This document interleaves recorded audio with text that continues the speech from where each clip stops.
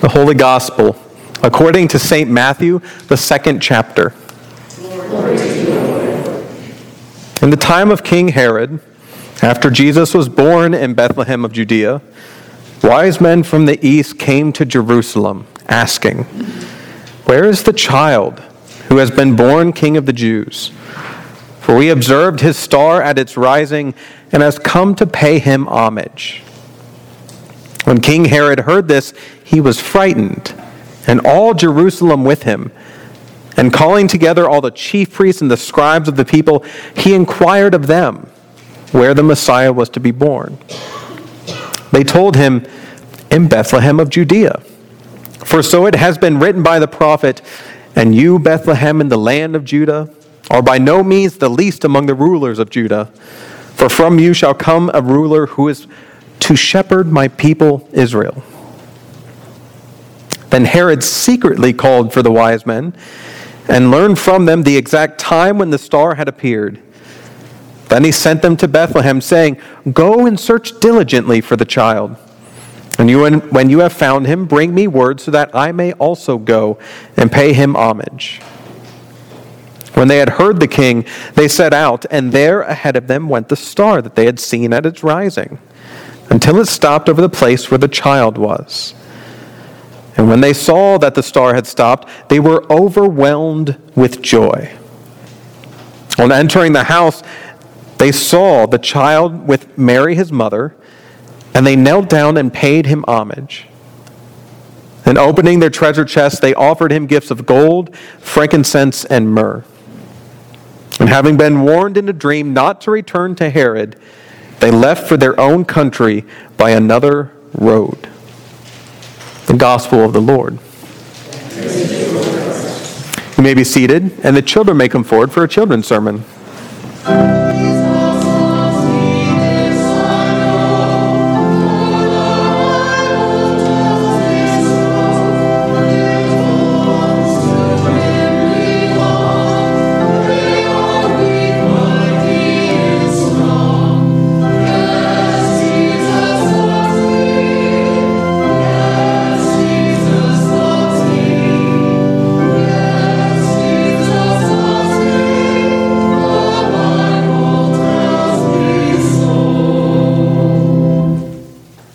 Good morning.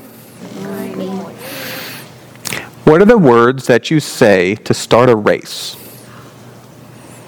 Yes. Ready, get, set, go. Ready, get, set, go. Yep. Any others? On your mark. On your mark, get, set, go. Yep. Either one of those are good. Either one of those.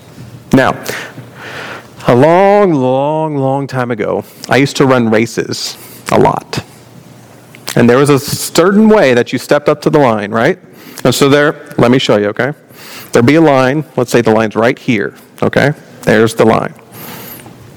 You'd be all ready. Now, I wasn't very fast, so I didn't get down like sprinters, but you get up to the line and they say, "Ready," or "On your marks." You come up like this. You just have your feet right on the line, right? Then they say, "Get set." So you put one foot back, and you lean over a little bit, and your arms are loose. And what'd they say? Go. You go just as fast as you could, right? I bet you have ran races like that. One race once. Yeah. Raise your hand if you've ever run in a race. It can be against your brother or your sister. It can be a friend, anybody. That's right. And I bet someone said either ready, set, go, on your mark, get, set, go, something like that, right? Well, did you know that the church has on your mark, get, set, go twice in the year? And we celebrate them with seasons. It's on your mark, get, set, go twice in the year.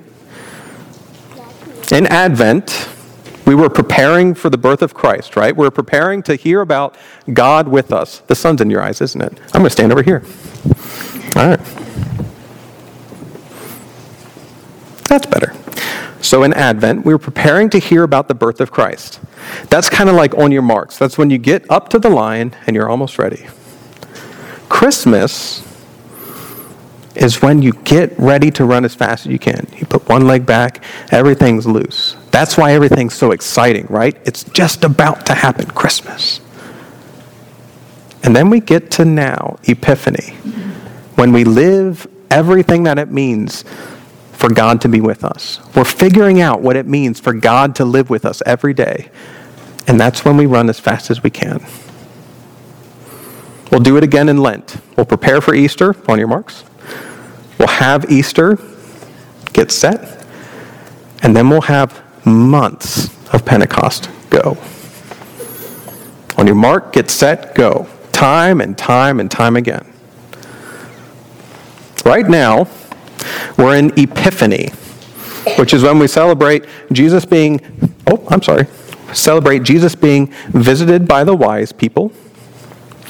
But we also celebrate all of us as a church trying to understand what it means for Jesus to live with us, what it means for Jesus to be with us. That's the most important part of all of this. It's good to prepare, it's good to celebrate, but living every day like Jesus is with us, how Jesus is with us, that's the main part of it. So the next time you're running a race, the next time you hear on your mark, get set, go, I want you to think about everything we do here in church as just like that. You prepare, you get ready, and then you try as best you can. Yes. When did the wise men see the star? When did the wise men see the star? I don't know. There are things I don't know. Isn't that kind of cool? I bet there are things you don't know too. Yeah, we all don't know stuff. One more question, then we're going to pray. Yep. There's I wonder what heaven looked like. Me too. But that sounds like a different children's sermon, doesn't it? Should we be good for now? Okay. Let's be good. Should we pray? Yes. Let's pray. God, we give you thanks. We give you thanks for all of the silence and stillness that you gave to us in December and Advent. We give you thanks for all of the fun we had at Christmas. And we give you thanks now for the season of Epiphany. Help us to do as best we can, just like when we're running. Help us to think about everything we can do to live like you, to love like you, to serve like you. And in all of it, love us and all your people as we try, as we might mess up, and as we try again. In Jesus' name we pray. Amen. And a snack. Can I get two of them for one for my sister? For your sister, sure.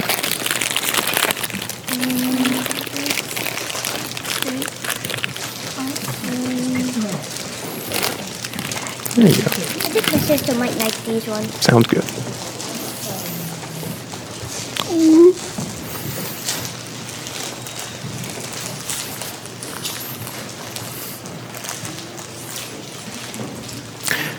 In the name of Jesus, amen. How many of you have ever run a race with on your mark, get set, go? Yeah. It might not have been recently, but at some point, on your mark, get set, go. Yeah. I knew a person, actually I ran against a person, he was on a rival team in college, and I feel like he kind of got the importance of which one was which out of order. You see, we get there, and during a track meet, or during even a cross-country meet, there's several races throughout the day. And so it wasn't always our turn to race right away. In fact, we were usually there for like 4 or 5 hours before we even had a chance to run. And me, I'd get off the bus, I'd find some shade or something, throw my bag there, and just kind of sit around, walk, do whatever. He'd get off the bus, and he'd immediately start warming up. And he's warming up, and he's warming up, and he's warming up, and he's going through all the steps, and an hour would pass by, and, I'm over here talking with someone, and he's around jogging. Another hour passed by, I'm watching a race, and he's jogging. Eventually, we'd both get to the starting line at the same time, and he looks tired. And And I think, well, this is great for me. And we'd run, and he was a really good runner because at that point, he'd already probably ran 5 miles. And we'd be running a 5-mile race against each other. And at the end of it, we were neck and neck. We were right here. And so after 2 years of seeing this, I kind of took him to the side. I'm like, I don't know your name, but you should beat me every time. You should be so much faster than me. Just don't warm up for so many hours beforehand. And you'll do a lot better. And he told me something about, well, it takes me a long time to get warm, blah, blah, blah. Next year comes. I get off the bus, he gets off the bus. He's not warming up. I'm thinking, oh, this isn't going to go good. He's not warming up still. Eventually, we start warming up at the same time. We get to the line, we go, and he beats me by like 10 minutes. Now, on the one hand, that was a terrible idea on my part. But it was really neat to see someone reach their potential. The church year is kind of like this.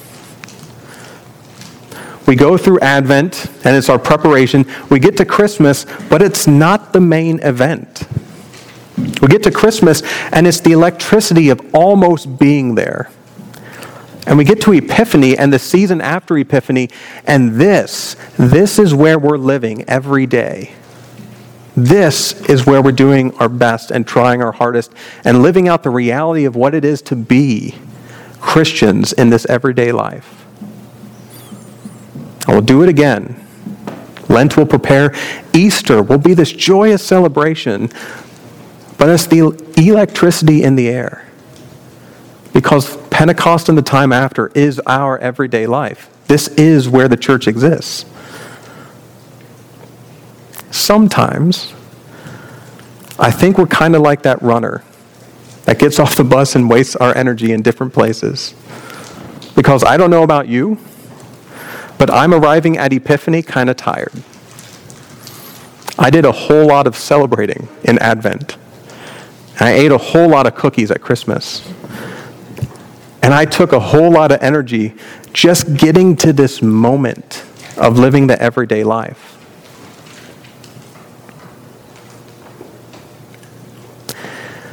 As we focus on stewardship in January, I think one of the places we can focus is on where we're spending our time and where we're spending our energy and how we're spending it and whether or not it's bringing us to the moments of faith as best as we can. When you get through your day, or as you're living your day, do you find yourself with a lot of energy to be able to do the work that Christ is calling you to do? Maybe yes, maybe no. As you're living your day and as you're going throughout your day, do you find yourself with the appropriate amount of energy to think through what you will be giving both to the church and to other benevolent needs throughout your community this year? Maybe yes, maybe no. As you live your day and as you move throughout your day, do you find yourself having the energy and the time to listen, to dwell with others, and to share with others your own story?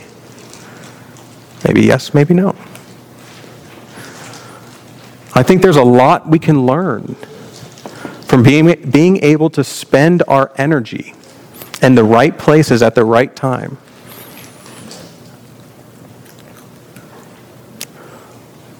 Why are you able to do those things? Or why aren't you able to do those things? What's keeping you from being able to share? What's keeping you from being able to listen? What's keeping you from being able to give? From time to time, we need someone else from another congregation or another team to pull us aside and say, hey, you're warming up a whole lot before this race. You could be doing a lot better.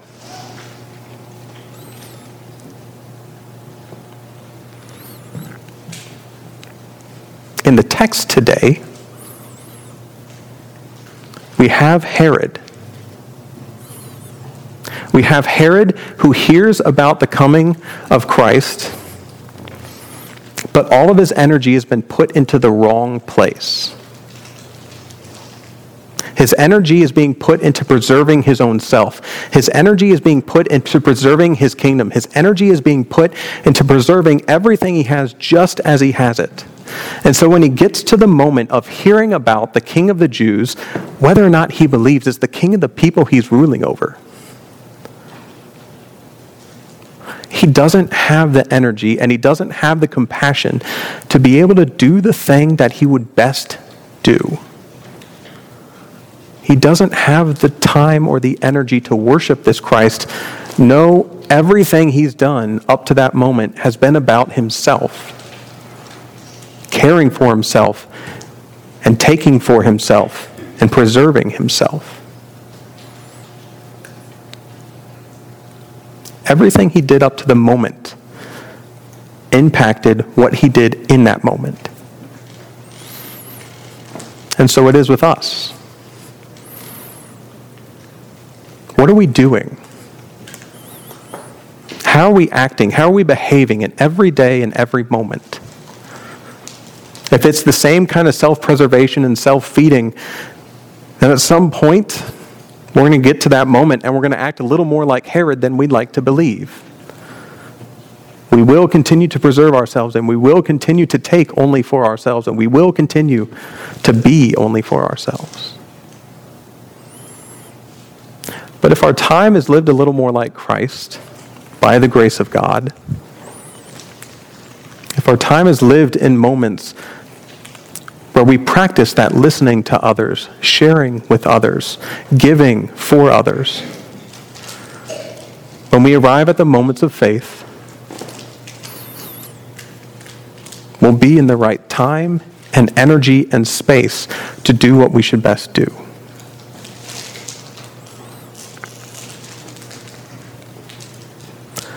I want you to consider this week how you feel. Do you have the energy that this faith takes? Do you have the desire that this faith takes? And I don't want you to answer this in what you hope to be. Just answer it honestly. Honestly, where are you? That honesty will bring you to the point where you can say, what do I need to change in order to be in the right place? What do I need grace in because I cannot change it? In all of it, what needs to happen for me to get to this moment as best as I possibly can?